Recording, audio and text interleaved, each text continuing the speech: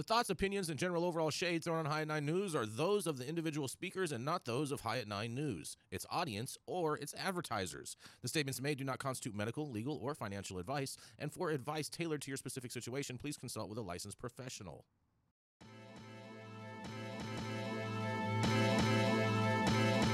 Welcome to the High at 9 News Hour, where you will hear from cannabis industry experts and professionals from around the country talk about important topics while shining light on global issues and discussing cannabis as it relates to politics, regulation and reform, data and technology, science, research and medicine, family and parenting, art, celebrities and entertainment, fitness, sports, mental health and wellness, and plant-based medicines and entheogenics. Together, we are building a stronger community, fighting the stigma and creating change.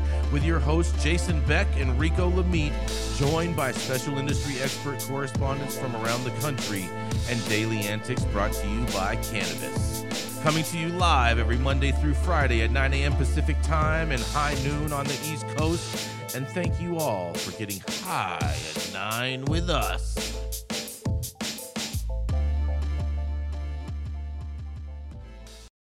Oh, yeah. Good morning, everybody. Happy Wednesday. It is Hump Day. It's October 25th, and today is National Merry Music Day. It's also National Greasy Foods Day, Sourest Day, International Artist Day, and, oh, yes, that's right, it is Halloween season, so that's right, it is Chucky Day, the notorious Killer Dolls Day. Oh, boy. Thank you for joining us and getting high at 9 with us. It's also high noon on the East Coast. And please remember to like, share, and subscribe to us on all social media platforms. Use that fancy little QR code somewhere on your screen to find out where we live on the internet. And we are live every Monday through Friday on YouTube. And now we are also streaming on Rumble, Twitter, Twitch, Facebook, and am I forgetting one? Is that it? Oh, no, I said that. Oh, I think that's it. Twitch, Twitter, Facebook, Twitter. Yeah, we're on all those spots, wherever. So thank you so much for joining us today. That's right, we are going to kick this thing off. Oh, man, where did Rico go? Wasn't he just here? He's disappeared on us, huh? All right. Well, way to go. Seeing as how Rico is playing Houdini on us right now, I'm going to roll right into my story real quick. I think you guys will find this very, very, very interesting because 2/3 of Canadian consumers buy only legal cannabis, a survey shows. I feel so bad for these Canadians. 2/3 of Canadian consumers buy cannabis only from legal sources, according to a new survey from Toronto-based polling company Polara Strategic Insights. The newest data released on the 5th anniversary of the end of prohibition in Canada suggests the regulated industry might account for more of the overall market than previously understood, which would be a boon to compliant businesses. That might also come as a surprise to some executives who sometimes blame the illicit market for their hardships and mounting losses in the legal market. And according to the Polara data, 65% of respondents said they purchased only legal cannabis, which is a 7-point increase since November of 2022. In March of 2021, Polara found that half of consumers bought only legally sourced marijuana, and the Polara figures are higher than Health Canada's. According to Health Canada's annual survey, roughly half of consumers, in quotes, always purchase cannabis from a legal source last year, meaningfully lower than Polara's figure. That number is up from 43% in 2021 and 37% in 2020, establishing a rough idea of the amount of sales occurring in the legal market is important to estimating the amount of revenue that is addressable for legal businesses. And the Polara survey also found that those who used cannabis both before and since legalization are more likely to report a reduced usage frequency now than before legalization. The company polled 2,006 randomly selected adults on many aspects of the cannabis industry. Because the survey was entirely online, there is no assigned margin of error, though survey of this size typically come with margins of roughly plus or minus 2.2%. The survey highlighted some potentially concerning trends, you guys. It found that 27% of Canadians reported using cannabis in the past 12 months, a major increase from 11% in 2017. However, Health Canada's data differs significantly in this regard, suggesting 22% of Canadians consumed cannabis in 2017, rising to 27% in 2022. The survey also found that more Canadians than ever approve of cannabis legalization. 52% expressed outright approval, while 20% were ambivalent, and just under one quarter of respondents disapproved of legal cannabis. Canada legalized cannabis largely for public health reasons and potentially of concern of cannabis businesses are some of the public health related findings in the survey. More Canadians believe the overall health of youth was negatively impacted by cannabis legalization, 38%, compared with those who say there was a positive impact, which is 15%. About one quarter believe there was basically no impact, and other findings from the survey include the perceived positive impacts of cannabis legalization on economic and tax revenues outweighed negatives by a 2-to-1 or greater margin. Close to half believe road safety has been negatively impacted by cannabis legalization, 46%, while 9% say roads are safer, and 27% think there was basically no impact. 11% of adult Canadians reported using cannabis for the first time after legalization, and the report sheds some light on perceived impacts of cannabis legalization before 2018 compared to now. Notably, before legalization, about two-thirds of Canadians believe the number of youth using cannabis and the frequency would increase because of legalization. However, less than half think so now, according to the Polaris survey. Well, these numbers and fact-finding missions going on in Canada, I can't wait to hear what you guys have to say about this. And this is Jason Beck for the High at 9 News Hour. What do y'all think?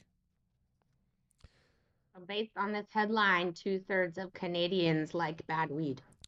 I mean, I don't think I can argue with that one at all, Mandy. But I'm going to say that I don't believe that the two-thirds number is a real number. I think this is a totally skewed survey, and I think a lot of these people are just lying. Yeah, they're just lying because it's Canada. Dude, media? Yeah, I think they're It's all straight lying. bullshit. Yeah. Straight bullshit. This is what I'm gonna say. Let's break this down onto a common sense level. Mm-hmm. Okay. How many times are people truthful when someone hands them a survey that asks them if they break the law? Especially in Canada. Let's just keep it real right there. Like, how many times is somebody going to be truthful that is actually breaking the law, that is doing criminal activity, and you hand them a survey that says, "Hey, where do you buy your weed from? Is it from the illegal market?"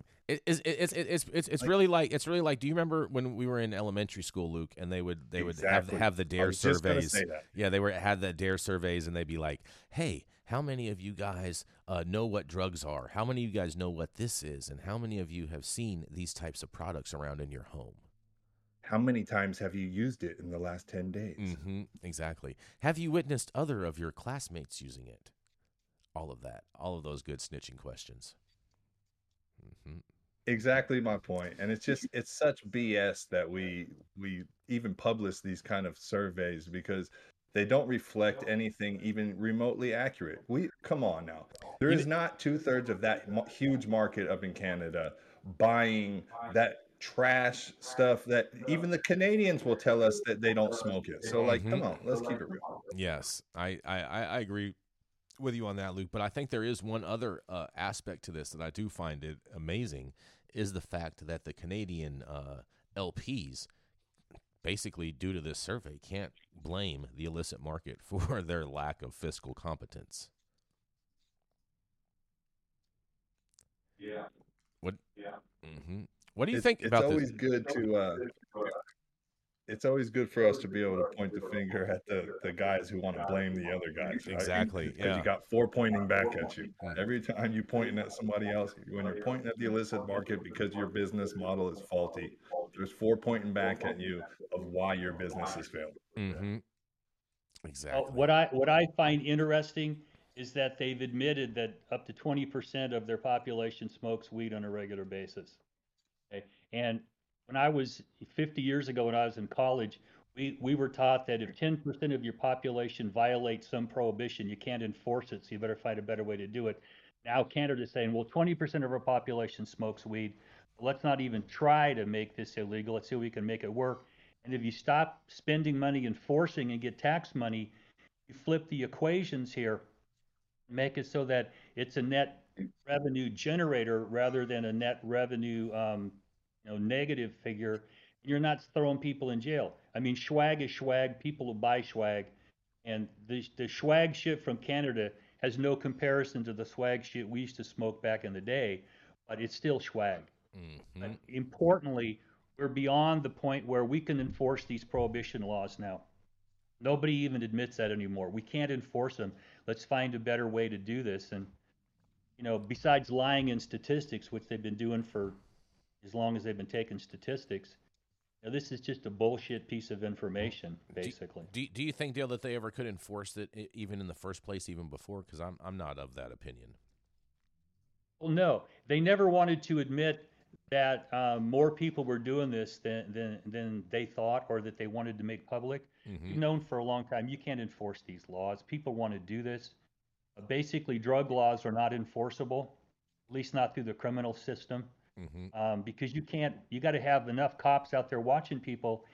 And, people using drugs is not the biggest issue faced by society today.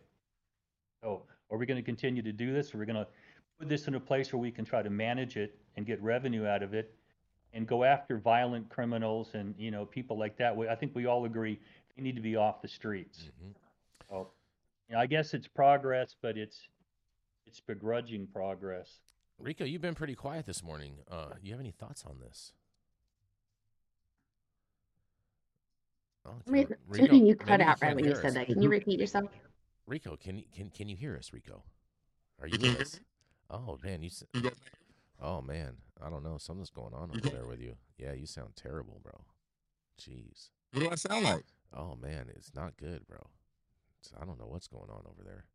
It sounds like you have like. What do I sound like now? Oh, way better now. Now, there you go. What'd you do? Did you fix it? Did you fix yourself? I just unplugged my mic, whatever. Oh yeah, perfect, bro. You sound a million times better. I'm just going in straight through the MacBook Pro. All right, there we go. What do you think about this, Rico? I was saying, I think this is straight bullshit. I'm right along with you guys, man. Okay. I do not think that these assessments are accurate. If 2/3 of the country is saying that they will only use legal weed, like, nah, man, I don't believe any of this. Well, Rico, So, you can't spell assessment without having an ass in the room. Just saying. I am wondering, like, how quick we can get the tagline for like maybe a picture of Dale on a T-shirt with the tagline "Canadian swag is not the swag from back in the day, but it's still swag." I want that on the back of a shirt. Oh boy. That'd be dope. I do have a quick update for you guys before we go to a quick commercial break. In the chat, James of Flatbush had posted up about the story that we covered yesterday about Jamal, and it says that they are getting ready to post his bail, and so I'm assuming that that's going to be posting bail in Pennsylvania. So shout out to them and good progress on that. Free Jamal. Yes, thank you very much for that Jamal. update, James. We appreciate that very much. And on that note, we're going to go to a commercial, and we're going to be right back. How's it going, guys? Saman Razani coming to you from Green Street here with Jason Beck, smoking on the best weed in the world. Did you know that we have an audio-only version of our podcast available on Apple, Google, Amazon, iHeartRadio, and Spotify? Tune in now and check it out. You guys need to get out of that chair in your son's room, Andy. Yeah. Mike, Get your it's so son good. Get your son that chair, Mandy. It's messed up. You're trying to hold it Dude, back. killing him. Okay, Yeah. He's trying to experiment. I'm an experiment. I bet. Oh man, if you guys saw this couch. Kneeling, wheeling and dealing. Oh. Surrender to the feeling. That's right. Ooh. Bars. But coming We're up gonna have next, to up the rating on this show. oh boy, coming up next, we have the dope dad himself. That's right, it's Rico the Meat. When he's not styling and profiling, you can find him just changing diapers and stirring up baby food. That's right, it is none other than the dope dad himself, Rico the Meat. I don't know. I don't know. Adam hit it, but I'm not hearing it. But I hear it over here, but I'm not hearing it on the feed. I don't know, but he hit it. He hit the applause, so like you got it somewhere. All right, somebody's clapping for me. Yeah. All good. All right, so Jason, I'm gonna stick with the international theme to start the day off today, and we're gonna head across the pond to Ireland this Canada's morning. considered international. Yeah, Okay. Canada's not America, right? I mean, it's North America. Just saying. Just saying. That's a different, same continent, different country. Just you know, saying, just saying. I know you're against borders, so I am not. you know, I'm a strong supporter of borders, especially the bookstore. Sure. Especially the bookstore. Fuck Barnes and Noble. But we're gonna head across the pond to Ireland this morning by way of Marijuana Moment, where the Irish citizens had a bit of good news and a wee bit of a what the moment. Because a regulative panel voted to recommend decriminalizing drug possession, but for some reason, cannabis legalization falls one vote short. Per the article, after months of meeting and consideration, a group of 99 Irish citizens hand-selected by the government to weigh in on the nation's drug policy voted to recommend decriminalizing the possession of small amounts of currently illicit substances and adopting a public health approach to the issue. However, the same panel also narrowly voted against endorsing the legalization and regulation of cannabis. Makes a lot of sense. So crack, pills, heroin, whatever, that's cool, but weed, not so much. I got it. Let's continue. The Citizens Assembly on Drug Use posted summaries of a 36 policy recommendations online Monday following the body's final meeting over the weekend, culmination of what the body's chair, Paul Reed, called the most comprehensive, wide-ranging, and representative discussion on all aspects of drugs, drug use, and drug policy that has ever taken place in Ireland. The group's overarching message was that lawmakers must take a more ambitious and progressive approach to dealing with drugs in Ireland.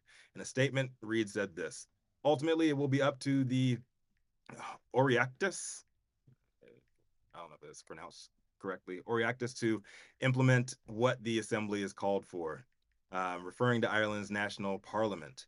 But if they do, this will not only change the national policy and approach, it will also change people's lives for the better, end quote.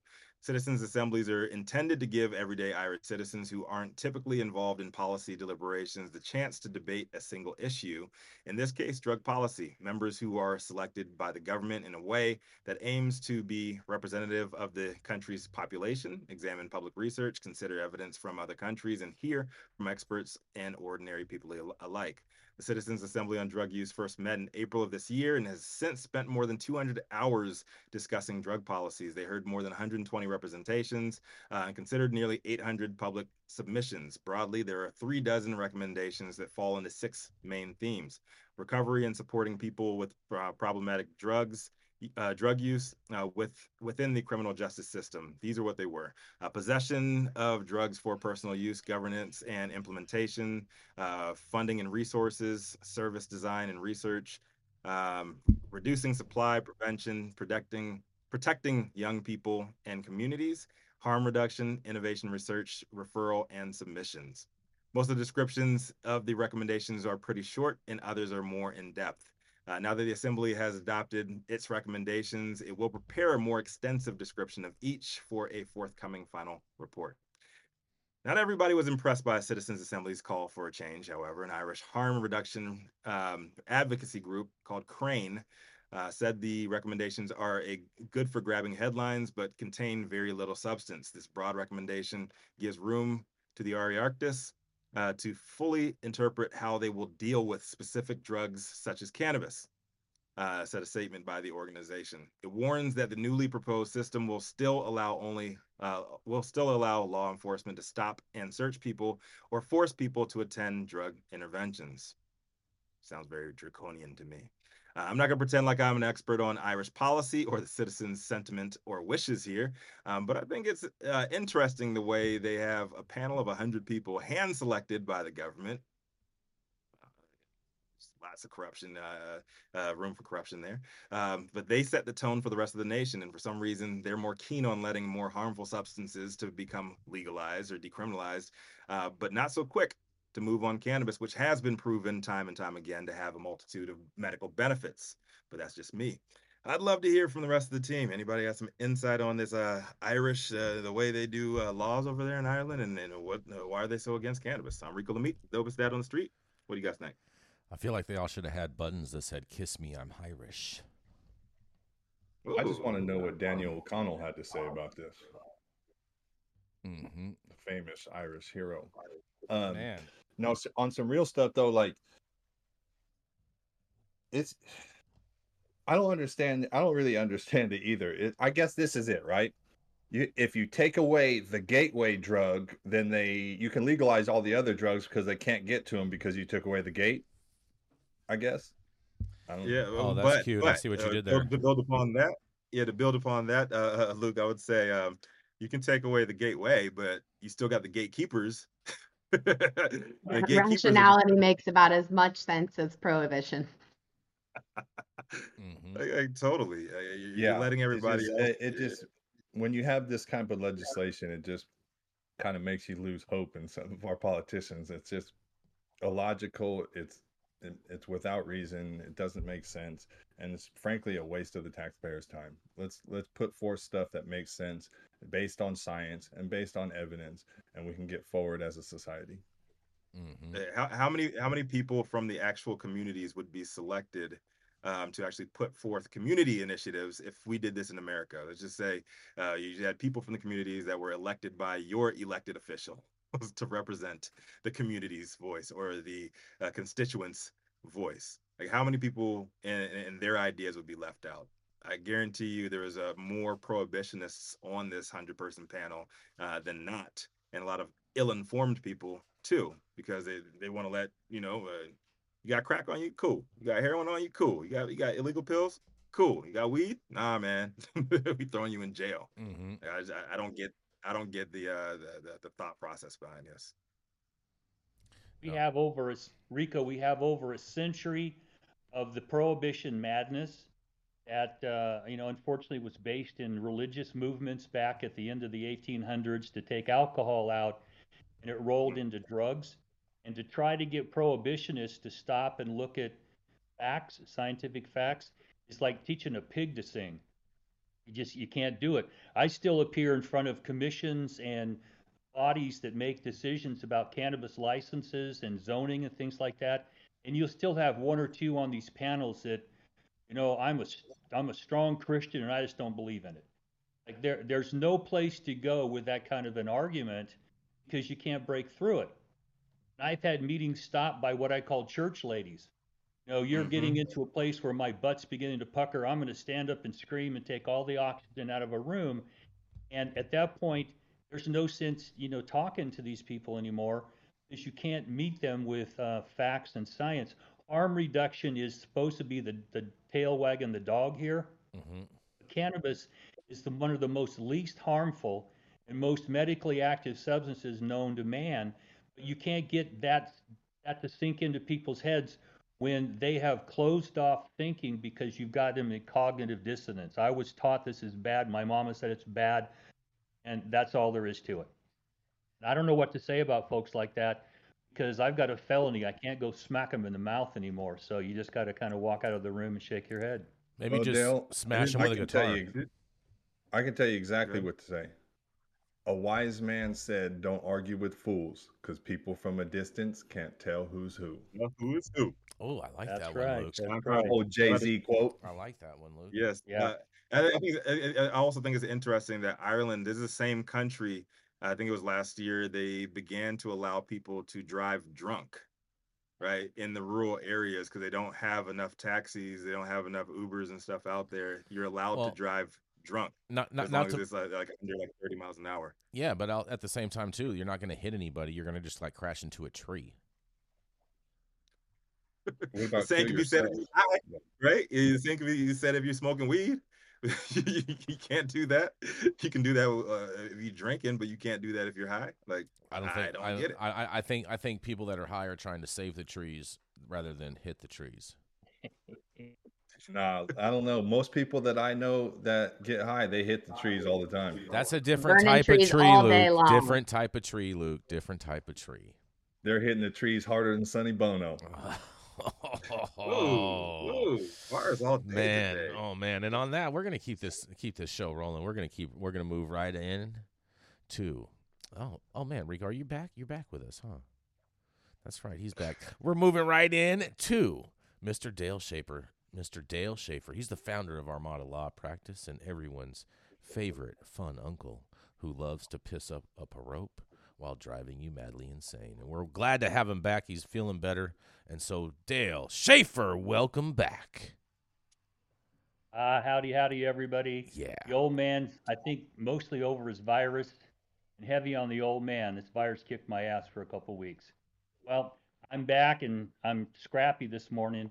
And my story comes out of Law 360. It came out yesterday. Lawsuits challenging hemp laws reflect new cannabis rift.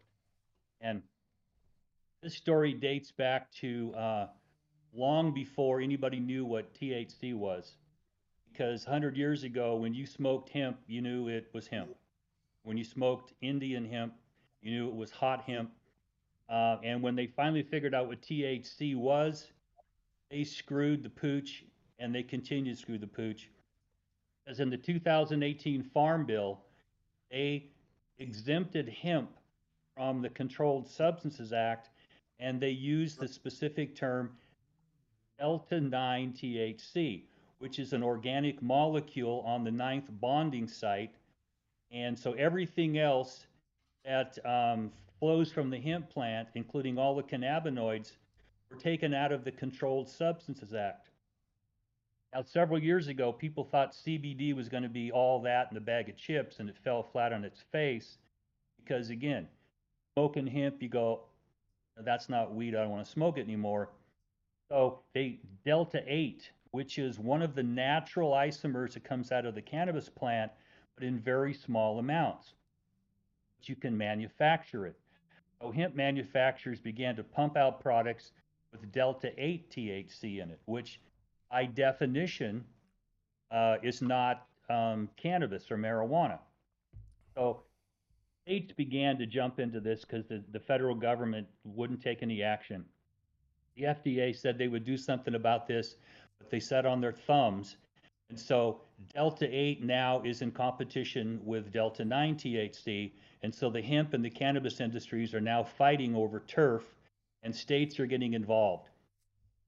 Now, one of the leading cases came out of California in 2022. And I had to go back and look at the exact date that the legislature changed the hemp manufacturing laws in California, but it was right around this time. And the owner of the brand Cake took a bunch of manufacturers to court in federal court for trademark infringement, unfair business practices, a bunch of things like that. And at that point in time, what came in front of the court was an injunction, a temporary injunction to stop these manufacturers from making Delta 8 products and selling them under the Cake name. And so the court said, well, I'm looking at the hemp regulation from the 2018 Farm Bill, and it says that if it's got less than 0.3% Delta 9 THC, it's hemp. And all the cannabinoids that come from that. Oh, sorry, it looks like the owner of the Cake brand is going to prevail here, and we're going to issue temporary restraining order stopping all these companies from manufacturing this. That got appealed to the Ninth Circuit here in California. We got a decision out of it that said, I don't care what the DEA says, the clear meaning of clear language in the 2018 Farm Bill says if it's got less than 0.3% Delta 9 THC, it's hemp. So get out of here. Okay? And so we're left with a void. Now, California changed this, and they included all THC, all types of delta cannabinoids. Every one of those is now covered by our cannabis statutes in California. So you have to have a cannabis license to do it. But other states have taken different approaches. And in the states that don't have recreational and medical statutes, it's just the Wild West. Anything that you can put into your corner stop and rob, is going to be okay. And so we have a continuing battle here because the Congress has not stepped up to fix this. And in our Supreme Court, there's some tendencies right now to send these administrative decisions back to Congress. So I expect that no matter what happens here in the courts, it's going to be punted back to Congress to try to fix this problem, because the definitions they came up with, they had rectal myopia when they put them up there. If you just talk to an organic chemist, he could tell you we can take CBD and turn it into any damn cannabinoid we want. You better figure out a better way to define this, or all of these, you call them intoxicating cannabinoids, these intoxicating THC cannabinoids are going to be just out there all over the place, and you're not going to be able to stop them. Now, the Farm Bill is typically reevaluated every 5 years, which means we're 5 years out from 2018. Okay? And so you would expect Congress to do something, but right now, Congress has its head up his ass about 4 feet. They can't even get a Speaker of the House. So to think that we're going to solve this problem in this Congress, I think is wishful thinking. But this is going to continue. Courts are going to make decisions, but they can't make legislation. They can only strike parts of legislation out. This is going to have to be solved by Congress, and God only knows when that's going to happen or what kind of a mess they're going to make out of this. So that's my story for this morning. Let me kick it back to all of you. What do y'all got to say? I think they're going to make a bigger mess out of it than it already is, Dale. But I do think, too, that it doesn't make a lot of sense for states to start enacting any of these types of laws when the Farm Bill is going to be is up for revision this year and is going to be coming out with a whole new version of it. And I feel like they should just put a pause on all these decisions until that comes out, so then that way they know how to steer. You know that can't happen, Jason. Local legislators need to look like they're being proactive. They can't act like they're doing nothing. They can't just be doing but absolutely then they're gonna anything. then they're gonna end up having to do the work all over again once the Farm Bill I mean, comes I out. understand what you're saying. I do think that waiting for the Farm Bill makes the most sense, but there are communities that feel very strongly affected by this, and let's be really honest, there is a lot of shitty Delta 8 and whatever products out there right now. There are. For sure. There's a lot of swill out there. I mean, I've even over the years done my fair share of pulling products off the shelf from the side of the market and taking it to labs and finding that there's not even anything in it. So it's just, it is a Wild West situation, of course, and get your stuff from local licensed places because they have test results to prove that it's real. I think this goes back to just government being fundamentally broken. I know a lot of people on our team. I won't call out names right now. But they're like, "Oh, this is how government works: incremental change. This, at least we got something done." But the system is fundamentally flawed, and our government continues to put half-baked, half-assed laws out there, half legalizing stuff, half legalizing, half criminalizing other things. How do you know that's not just to how do you know that's just not to implore the entrepreneurial spirit? It's constantly causing problems down the line that you're going to have. And then we're in a situation right now when your side of the government can't even put together a leader, and we can't even push forward. We actually did get a leader last night. Nice try. Nice try, Rico. Nice try. Emmer? No, not Emmer. Different guy. I forget his name. I can pull it up. Give me a second. Yeah, you even know his name. I forget his name. I forget his name. And will he get all the votes? He got enough votes, to my understanding.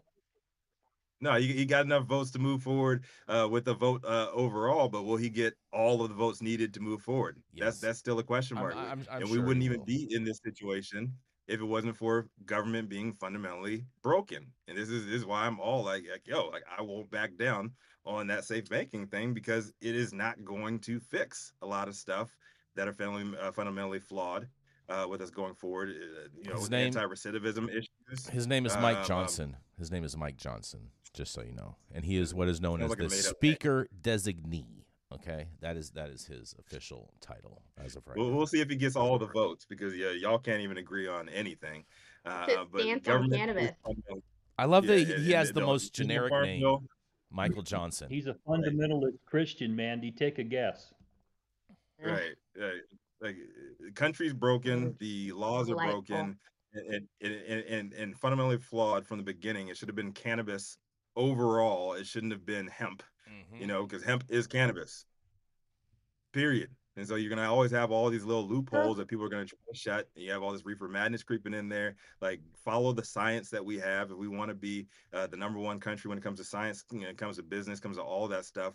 We have numbers, we have science backed research going back decades. Use that and build laws around that, not just a bunch of people saying, "Oh yeah, these people are really, really upset, and they're in my constituency group. I'm going to push this forward. I'm going to ram this forward." Like it's fundamentally flawed. It's a good old boy system, and we're going to continue to have issues going forward.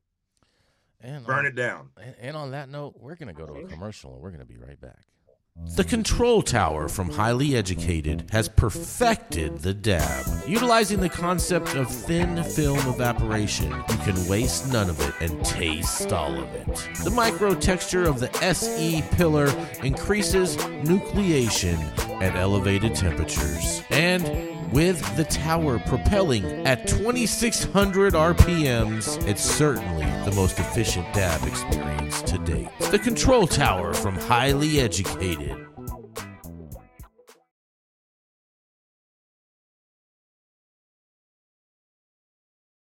To vote to be speaker, irrespective of what their position is on bigger issues out there. They've got their own pissing matches going on. So we're going to be left with somebody to get past a Republican vote that is not going to want all the things we want. Oh It's the man, way Dale, the Dale, system works. we're back and we're live and we got to keep this thing rolling. But right now, do whatever you want to do, but make sure that you hit that like button. Make sure you subscribe to the channel if you have not subscribed already, and make sure that you go and check out our website www.highat9news.com. You can read all the articles, and you can purchase yourself a fancy little mug like this so you can sip the same type of tea that we be sipping on all day over here at High at 9 News. I'm Jason Beck, and this is Smoky Vanilla. And if you want to feel as good as I look, then you need to get yourself a stretch and smoke with Smoky Vanilla. That's right, baby. I'm Smoky Vanilla with my background in kinesiology. I'm a sports massage therapist and stretch coach. I focus mostly on athletes who have chronic pain or injury due to their sport, or the legends of the chronic in the game, baby. Oh, yeah, you know what it is. We just stretched, and now we're going to smoke, because you know what it is. That's right. I love intuitively creating a session based on the individual I'm working with. We'll go through a few assessments, look at the past health history, injury, or anything that's still affecting you today, and create a customized session just for you. Let's go. Yee!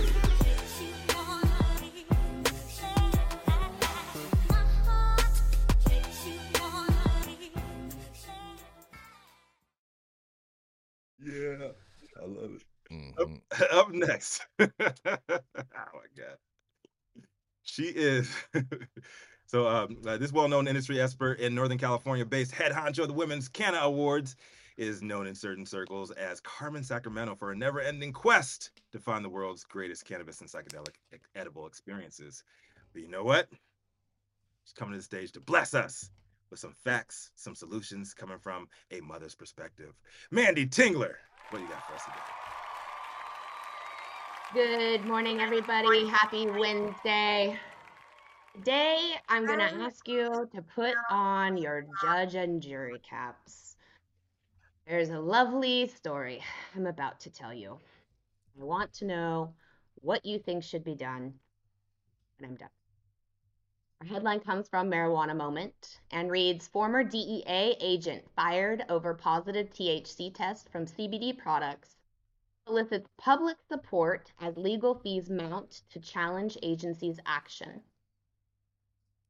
Described by DEA as an outstanding special agent during his 16-year tenure, Armour was ultimately terminated by the agency in 2019 following a random drug screening that revealed trace doses of THC metabolites. He admitted to taking CBD for chronic pain as an opioid alternative, and he turned over the products he believed to be federally legal under the 2018 Farm Bill. But DEA upheld his firing even upon appeal. I enjoyed what I did. I loved what I did, Armour told Marijuana Moment in a phone interview on Tuesday. The whole thing, I'm really just disappointed in the way they took it. The Farm Bill that legalized hemp and its derivatives like CBD containing up to 0.3% THC by dry weight has forced many federal agencies to reconcile their workplace drug policies. That includes DEA. But the departmental guidance only came after the former agent was terminated, which is noted in a briefing his attorneys filed with the U.S. Court of Appeals for the Federal Circuit in May. In a costly case years in the making, Armour said, who continues to use his CBD product while on unemployment because the non-intoxicating cannabinoid has resulted in a significant improvement in his overall well-being with the medical issues that he's faced. It has also allowed him to, it's also allowed him to manage pain without resorting to addictive opioids, the illicit trafficking of which he spent much of his career working to combat. Faced with his out of this world legal fees, he is really in a bind right now, and so he is turning to, of course, GoFundMe to start a campaign. He describes in his description on his GoFundMe page as having a short stint of employment, but it was contract work that didn't last long. He said he's just been trying to get back on his feet, and being in a position like this is especially tough given the nature of my job. I'm not out there. I don't have social media. I don't use social media. So just telling my story is making me have to be vulnerable, and it was the last thing that I wanted to do because of the type of person that I am. He says he's emphasized that his problem isn't with the DEA as an institution. He recognizes that there are many who use cannabis who hold a deep resentment with the agency, given its historic role in enforcing criminalization. And while he hopes to return to work there, he agrees that the rules need to be changed fundamentally. He says, I support legalization. I support common sense legalization, he said. And obviously, the science backing legalization is there, and it's just been ignored this entire time. Thankfully, we have people that are able to bring the issue to light and educate. Yes, it was the CSA and the use of legal products that contained more THC than he intended to consume that cost Armour his job. It was an attempt to relieve chronic pain with a natural product that evidently crossed the threshold from the permissible, albeit loosely regulated, hemp extract. The DEA is actively reviewing the federal scheduling status of cannabis under, of course, as you know, the directive from good old Biden. The U.S. Department of Health and Human Services has already completed its part of the review, concluding that marijuana should be moved to that less restrictive Schedule 3. So guys, here we are. We've got a former DEA agent asking for help in a public forum for his case against the feds. What do you think? Tell me all about it. Happy Wednesday. This is Carmen Sacramento. Hi. Yeah. Well, part of me thinks that if you want sympathy, it's in the dictionary between shit and syphilis. Okay. But for Luke and I, people that have gone down this road and been, bent over by the DEA, it's like, you guys need to take a look at your own internal lack of scientific understanding. Because they're one of the least scientific organizations. They're just cops. Okay. And I know plenty of cops who would smoke pot if they weren't going to be fired because they were going to be tested. They recognize that it's just stupid. But it doesn't change the dynamic that there's a lot of people out there, and Luke, I'm looking right at you, and you're looking right at me, that have paid a heavy price for the insanity inside the DEA. I mean, I think it's a good thing. He's going to question from inside. But for those of us who have really had our lives turned upside down, it's like, fuck you. Okay. You want to GoFundMe? Why don't you send GoFundMe to me and Luke? We got our lives ruined because of this. Okay. So, go ahead. Send us some money too. Shoes on the other foot. I The mean- shoes on the other foot now. and they want us to support them. But you know what? Like, I didn't Isn't know I this couldn't and do this that. isn't this worked kind for of us. like when Oprah Winfrey and The Rock are asking people to send money to Hawaii? No, this is very, very different. No. Okay, This is- whatever. Interestingly enough, I did look up the GoFundMe, and he has raised a little over $6,000. The target is 75,000, and it says that nobody should have to choose between suffering pain and serving our country. Hmm. How And, much pain has he inflicted on the nation as a DEA agent? Well, first of all, we don't know how long he was a DEA agent for. He could have just. If he signed up for the 16 job, years. that's It says do. 25 years during There law we go. enforcement, 16 of what was Thank you, in the Mandy. DEA. Thank you, Mandy. So a quarter century of inflicting pain Yes. on U.S. citizens. I mean, I didn't even know that DEA agents got drug tested. I'm a little surprised by that. Like, I believe that they would get drug tested in their initial, but I don't think that they would get drug tested on a regular basis. I want to know what sparked this drug test that got this guy fired. Random. Cops are tested. You think it was And random, Dale? If you have a history of cannabis use, they won't even hire you. That's how stupid. I You understand probably that. ordered some Delta 8 online. Oh Here's the man, one that's thing probably that- what came up. NSA Of probably course, saw I his- can, find a bright side in this. I can appreciate the challenge and the way that this man has had to get really brave and take on the federal government. That's not easy. I mean, Luke and Dale can both, nod their heads in agreement. But it's just really hard to give any kind of sympathy, let alone my own cash, to a DEA agent. That's just so hard to digest. Man, oh man. This was a great story, Mandy. Thank you so much. This- Go ahead, Rico. This right here is like, it ain't no fun when the rabbit got the gun. Mm-hmm. That's basically what this is. You have a situation where you have, and I'm gonna just put a full disclaimer out here. I don't have any love for the DEA. So, but I will give credit where credit's due, and I will call stuff out where it needs to be called out.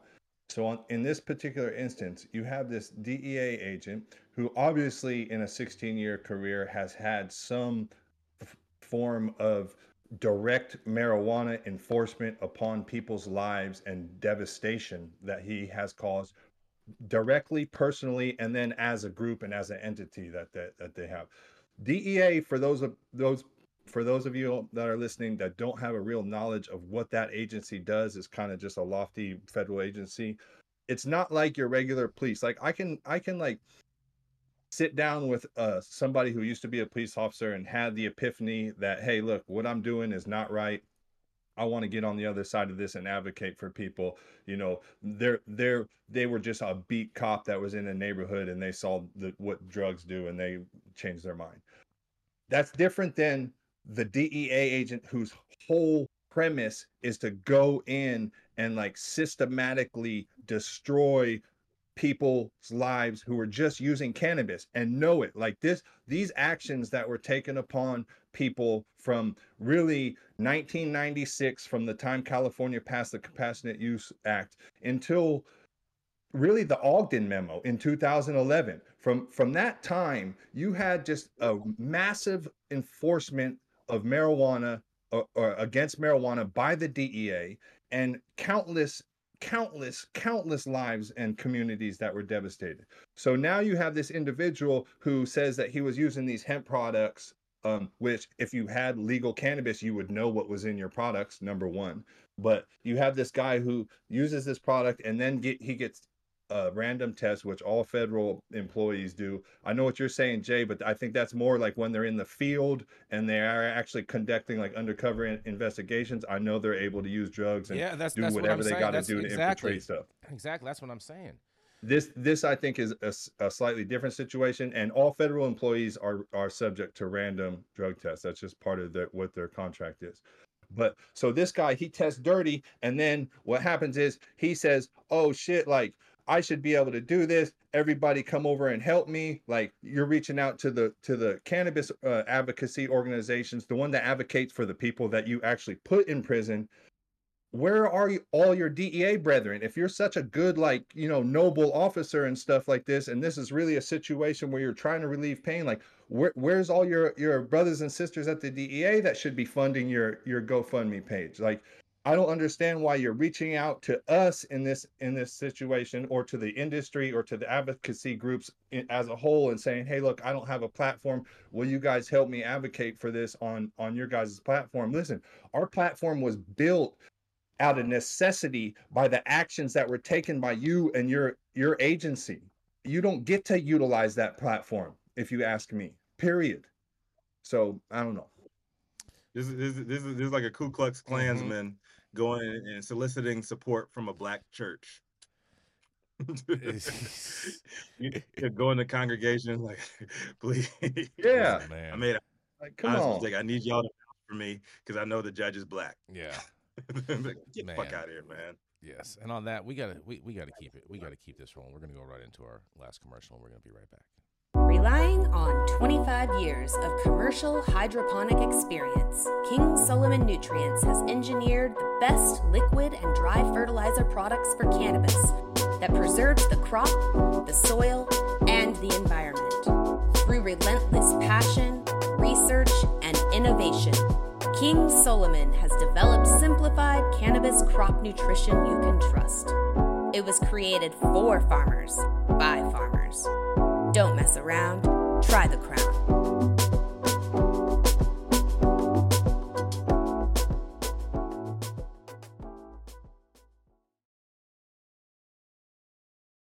Somebody, here's where you really spend it. Yeah, you know what's This funny? guy You just know what's lost funny his is job, not everything. I am definitely surprised that no hacker has gone and rerouted his GoFundMe to one of these other causes that you guys are mentioning. Like, I'm surprised Anonymous hasn't done that yet, but whatever. Well, I'm It's just going to snitch- say, not- Anonymous, don't go to his GoFundMe page and reroute it. Don't do that, please. Thank you. Yeah. Thank you. Anonymous is not the same. They had one of their top guys snitch on all the other ones, so they're not the same. They're not the same Anonymous that we once loved. Oh man, unfortunately. Oh man, crazy world we live in nowadays. But coming up next, it's about to get even more crazier because we have a man who was a convicted felon who didn't do no telling. That's right. It is your favorite outlaw correspondent. It is none other than Luke Scarmazzo. Yeah, yes. It is your neighborhood outlaw correspondent, Luke Scarmazzo, High at 9 News. We have news coming to you today from San Diego, California. And this one's a really good one, man. This one makes me all nostalgic, gives me the warm fuzzies. Okay, it says, education is our only way out. New drug prevention videos highlight dangers of fentanyl, cannabis, and vaping. San Diego Union Tribune. County Office of Education launches online video series, I Choose My Future, to help young people choose the future without drugs. County education leaders on Tuesday announced the release of a series of drug prevention education videos hosted by former DEA agent, special agent, and featuring talks by other local experts. We got another one in the news, fellas. The free videos posted on the County Office of Education's website seek to expand the drug prevention efforts that up until now were only done in person by Rocky Huron, who became the county's drug abuse prevention ambassador after retiring from the DEA. The idea is to make an I Choose My Future program available to more people. So not only was he able to siphon off a complete career from the taxpayers, now he's retired and able to siphon off another check from the taxpayers with this program. So anyway, education officials gathered with the Randy Children's Hospital pediatrician and County District Attorney Summer Steffen to announce the launch of the video at a press conference at the Coronado Middle School. The video was released pegged to Red Ribbon Week, a national drug prevention effort that began in 1985. We still do Red Ribbon Week. Are we serious? We still spend money on that? I think so. That's crazy. Anyway, Heron tells students that drugs today are stronger, cheaper, easier to get, and more socially acceptable than ever before. So they need to be prepared if a friend asks them to use it. His talks include a mix of personal anecdotes from his DEA days, photos of overdose victims shown in an emotional slideshow, and lots of facts. The last, I actually will dispute all of that, but the last part I really definitely dispute. He is the host of 6 online videos, which range in length from 11 to 22 minutes. Stefan and Dr. Natalie Lamb of the Randy's Children's Hospital pediatrician and UC San Diego assistant professor both appear in the videos. I believe the primary prevention education is our only way out, said Huron. That almost sounds, I believe primary prevention education is our only way out. That sounds almost exactly like the DARE tagline. I'm saying like almost identical. You just basically switched out a few adjectives and nouns. That's it. Anyway, we have to teach our future generations of kids not to surrender themselves to the harms of a substance. Now, like that is 100% true, and even true within cannabis. Like, you know, children should not use cannabis unless they're medically prescribed to do so. But when you lump in cannabis with all these other dangerous drugs, when you say, "Oh yeah, we have to stop kids from doing fentanyl and cannabis," like you add that in, it's not it doesn't equate. So I don't know. I'm getting off track. My bad. So Paul Golding, the county superintendent of the school, said Huron's presentations resonate with the audiences. That's why the county decided to amplify his message and spend a bunch of money by creating videos that could easily be shared with teachers as well as parents and caregivers. The problem is there's only one Rocky. Oh, shucks. So how do we scale and make sure that all the kids have the information that they need and deserve? So the San Diego County leaders declared fentanyl a public emergency in 2022 after a sharp rise in fentanyl overdoses from 148 in 2019 to 812 in 2021. Including a dozen victims under the age of 18. Among the deaths recorded by the Medical County Examiner's Office was a 24-week-old fetus that died and the child's mother who overdosed from fentanyl and Xanax. Officials said illicit pills often contain a deadly dose of fentanyl, powerful synthetic opioid that is similar to morphine, but 50 to 100 times more potent. The medical examiner has seen a leveling off in cases for 2022. 791 accidental fentanyl overdoses have been recorded so far, and officials have said that could reach 815 when the cases are finalized. Six of the deaths were victims under 18. Every week, Stefan said she talks with a parent who has lost a child to fentanyl, some who discover that their child's bodies. The image of looking a parent in the eyes and seeing it'll never go away has driven our team to continue our strong prosecutions against greedy drug dealers. But prosecutions occur after a death has occurred. While drug education prevention actually prevents the death, she said. And she believes the videos will be transformative and underscore the message that one pill can kill. And then this is where we go right in. Like, you hear all that, right? You hear all this death, destruction, fentanyl, murderous stuff, and then it ties you right into cannabis. Here, there's no segue, there's no title change, there's nothing. Cannabis overdoses are also a concern. Since 2016, Randy's Children's Hospital has seen an 800% increase in children under the age of 10 ingesting cannabis, often toddlers eating gummies and other cannabis-infused products by mistake. See, now, you just tell me about all these fentanyl overdoses where people are dying and this mother's crying over this body and viewing, and then you tie it right into the first sentence of cannabis overdoses, 800%, children ingesting cannabis, and it's all by mistake, and you don't even say that nothing happened to them. You see how, like, these articles, this is the San Diego Union Tribune, it's a loaded article because how we're taught to speak and teach about cannabis has to be changed. Again, I'll keep on going. Every year, Huron gives an in-person presentation at the Coronado schools on Tuesday. 8th graders Owen Ehrlichman and Anna Thomas told reporters his talks last year made them think more about the impact drugs have on people's lives. This presentation really showed me how even trying it one time or just saying yes one time can completely change your entire approach to life and your future, Anna said. Said Owens, it can really change your life, not for the better, but for the worse. Um, this is basically like a regurgitation of the DARE program. The DARE program, I know everybody's familiar with it, was full of propaganda, misinformation, lies, unscientific statements. I mean, complete BS.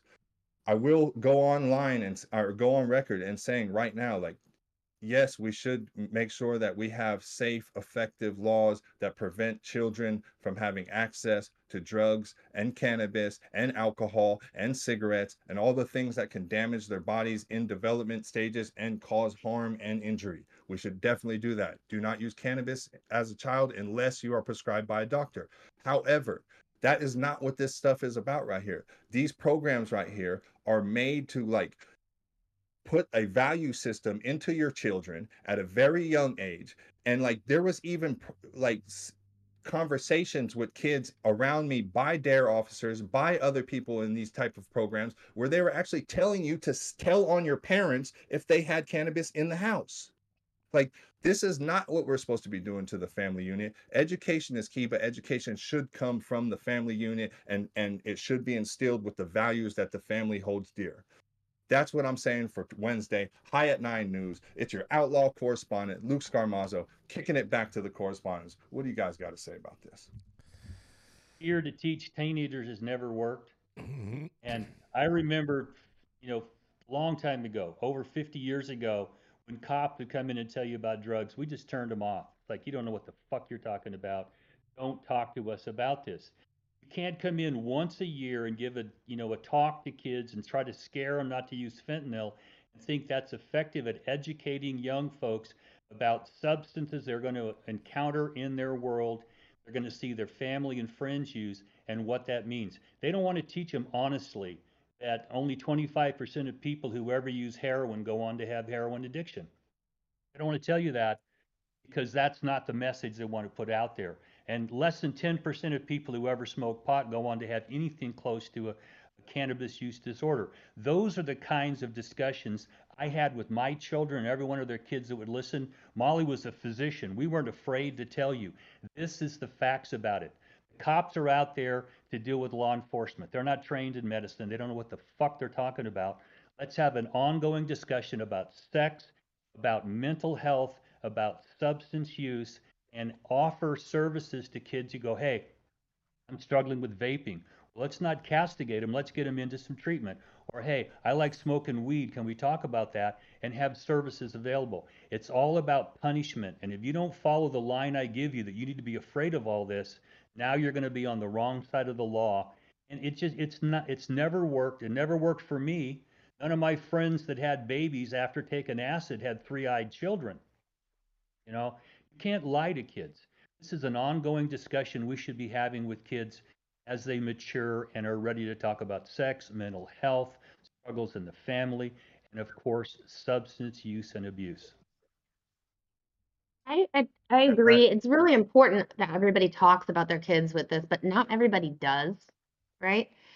And most people are not equipped with the right tools. And so we're always stuck in this like tail chasing circle where, like, for example, right now we have a law enforcement officer who's putting these videos out, right? Or an agency that's putting these videos out. I'm sure this is their attempt at doing what's right, right? And trying to be helpful and managing with the small amount of information that they're probably choosing to look at when they're putting their presentation together. I know we sit in judgment a lot. It's like when people are making an effort, we also need to encourage them for the effort while also coaching them more, right? And making sure that when people in the industry come across an opportunity to interface with law enforcement individuals who are supportive or trying to educate about the cannabis plant, that we engage with them about how they're doing it and get into the methodologies and the material, the content that they're putting out, offer assistance, offer to be their education source. You know what? You bring up a very good point, Mandy, and I wish some of these social equity programs created or funded for basically a community person that would go into those local police departments to re-educate those officers in regards to what would be correct cannabis policy. And I think social equity advocates and whatnot should really take that And into it doesn't even need to consideration. be social equity. The other Well, amazing educational so I'm institutions like saying Oaksterdam that's actually that yeah, Oaksterdam actually offers something like this to law enforcement agencies. They will come in and train their staff mm-hmm. and I want provide the, I all want, kinds of educational material. That's what I'm saying. But So, what I'm saying is, when they pass these laws, that there should be some type of government funding that provides these types of resources to pay for that type of education. absolutely. yeah. Absolutely. It should be a part of a law enforcement agent's continuing education. The Mm-hmm. same thing with attorneys and doctors and really anybody who interfaces with the general public. They should be required to get educated. I can't believe we still have the majority of doctors that are writing prescriptions and seeing patients as we speak don't even know about the endocannabinoid system. Like this, there's so much education that needs to continue happening. And, you know, I fucking say it all the time, but we're never going to get to take off our teachers' hats when it comes to this plant. You don't get to get tired. You don't. Mm-hmm. Right. And And just to be clear education is too, always evolving, and I just want them to tell the whole truth, right? Tell them the whole truth where they're getting this information. If there is an agenda, tell the whole truth, give the whole education behind it, and you're like, oh yeah, this stuff is in common pharmaceuticals. You know what else is? Opioids. Mm-hmm. You know, Exactly. a lot of these doctors are putting stuff on you that are getting you guys addicted to stuff too. But when you go out there and you tell, like, oh, I choose a drug-free future, like, what does that mean? And why are you even telling these kids, like, don't do something? Why don't you tell them, like, this is what this does? This is the effect that it has on its body, on your body, and this is the negative results. These are the positive results. Like, I want to have like more balanced conversations from these educators, rather than them coming in with their own agenda. That's more often than not, it's not backed by complete science. You might have like this is a great example of pseudoscience, right? You're just telling all the bad stuff, and you're not telling the good stuff, right? You take too much sugar, you can end up with diabetes, right? You don't get in those conversations, and you're giving these kids like horrible lunches, right? And you're putting them in situations where in a school that are dimly lit, that look like a hospital, that look like a jail, and these teaching institutions, and they go out and they learn whatever they're meant to learn out on the streets. They're not going to trust you, and once they find out that you lied to them, how do you think they're going to view police officers in the future? Right? I love breaking Yep. down these conversations with, because Dare, to keep kids off drugs, they rebranded it and everything. I saw this fool outside the grocery store a couple months ago, tore his ass apart because he's like, "Yeah, we're just about education." Like, nah, man, like this is a bullshit. It's a bullshit program. You fucked up a lot of kids' upbringing, and you lied, and now you're just trying to reskin yourself and try to be something else. Like, nah, man, like teach kids. If you want to teach kids, especially in the educational format, if you want to be in classrooms teaching kids stuff, teach them the whole truth, and promote their exploration to learn more on their own. Like, like this is yes, pisses me off. So Pull my kid 100%. out. And I agree, Rico. And the crazy part is the data that they come with is most of the time funded by agencies that will only accept data that is negative. You know what I mm-hmm. mean? So like a lot of times they have this slew of data and this research and this clinical trial and this survey, right? But all of those were funded by like the Drug Abuse Prevention Agency, right? And they had a directive like, hey, look, we're not looking for any benefits. This is not what this study is about. We want to know the negative effects, and that's what we want you to report. So it's very skewed, like you said.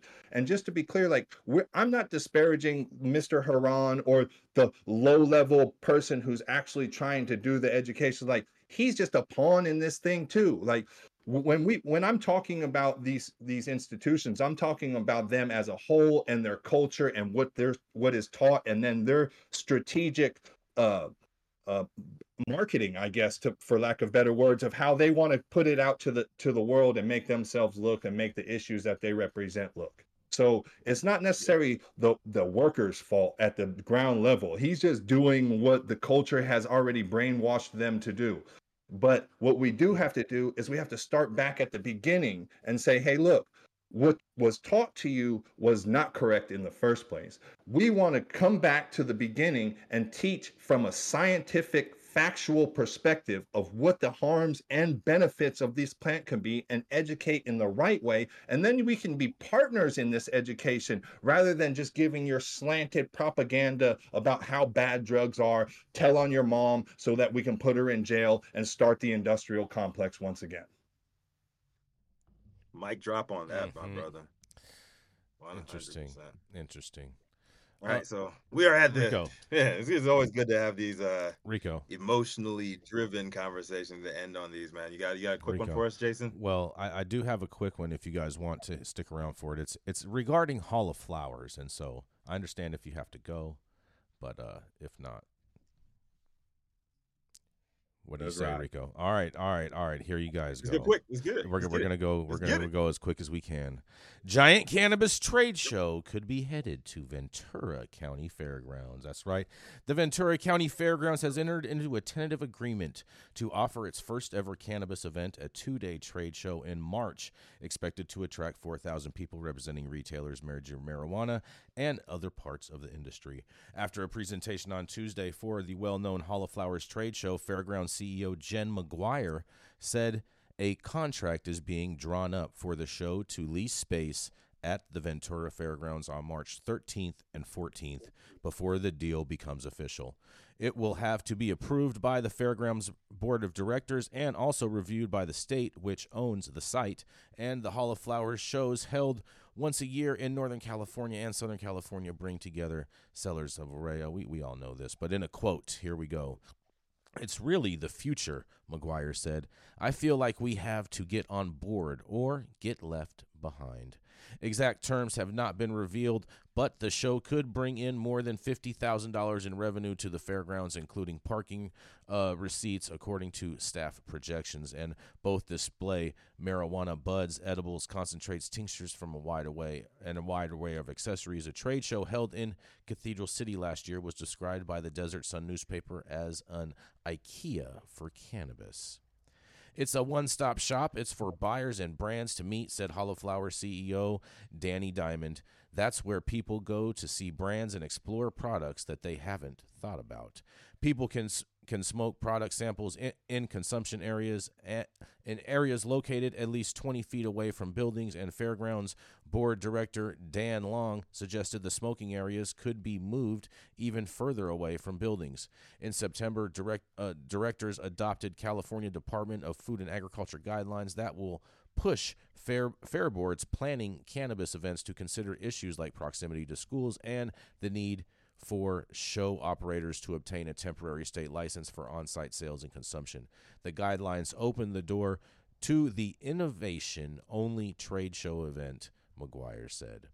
Work has now also begun drafting up a comprehensive policy to deal with any future cannabis shows at the fairgrounds, including events that could be open to the public. And Diamond told the board members the industry is heavily regulated and that the event organizers use robust measures, including security guards, police officers, and emergency medical professionals. He said the show has been in talks with the fairgrounds for several months in pursuit of a base near Los Angeles, and in a quote, "We are hoping this will be our SoCal home," he said, also citing the economic benefits that could bring to Ventura County. Every room in town will be booked. In a September Fair Board meeting, some directors said discussions on cannabis events should wait until a full policy is in place, and on Tuesday, Director M. Celia Kuvas urged directors to support cannabis shows, citing the additional revenue and comparing the events to the gun shows the fairgrounds held at the site for many years before state legislation brought a ban in January. Personally, I believe flowers are a lot better than weapons, she says. What do you guys think? Hall of Flowers, Ventura County, March. Hopefully it's better attended than the last one up north, because that was kind of sad. I mean, yeah. So, but the board still has the board still has to approve this decision before it can happen. At least that's what the article. That's how I get from the article. So hopefully the board. I'll never stand in and try to block anybody's hustle. This is a finesse, y'all. I don't know. I do want to congratulate them on getting Ventura Fairgrounds across the finish line on this, and so hopefully the board of directors will move in that same position. Finesse game vicious. Yeah, we shall see. They always have the biggest challenges with their location. The venue is always the challenge. It is. Good luck. And I wish. Good luck, y'all. I wish Danny and everyone over there at Hall of Flowers the best of luck at this, and then we hope to pull it off, and we hope to be doing a show over there in March. It'd be dope. Yes. We'll be there regardless. Yes. Yeah, holler at them. Tell them VIP passes for all the High at 9 crew, and give out more free cannabis. Oh, there we go. Free Jamal, free Darla. Yes. Free Darla. Free Jamal and free Darla. All right, we're at the top of the hour. Thank you all for joining us for another episode of High 9 News. Catch us live weekdays, 9 a.m. Pacific, 9 noon on the East Coast. Big shout out to Superfans showing love, getting their comments posted live on the big screen. Our live audience and online supporters catching us across all media platforms, tuning in each day to the headlines of chaos, also known as the developing cannabis industry. To our vetted correspondent team tuning in from all over, bringing us much needed variety of perspective, your respected opinions to the table too. And to our production team, all of our sponsors keeping the lights on, and usually our AV struggles to a minimum. I'm a thumb pointer, not a finger pointer. It was on me today. So I had a little AV issues in the beginning. But always Cannabis Sativa L, the reason the High 9 team meets every single day to read these headlines. Thank you. It has been Wednesday, hump day. October 25th, 2023. The show's over. You've all been blessed with the top industry headlines. Hope it was enough for you to put it in your pipe and smoke at least until tomorrow. Is Mandy still here? We got Mandy. Let's see. Is Luke walked off? Mandy, you got the outro for us? The kids might needed attention. Nope. Dale is just Where back. you at, Dale? Dale is just back. Oh, I always got something to say. All right, there we go. Come on with it, man. Glad to have you back, brother. That the opinion of 10,000 men is worthless and they know nothing on the subject. Oh, take those opinions and put them in your pipe and smoke them. They don't know what the fuck they're talking about. We'll end the day on that.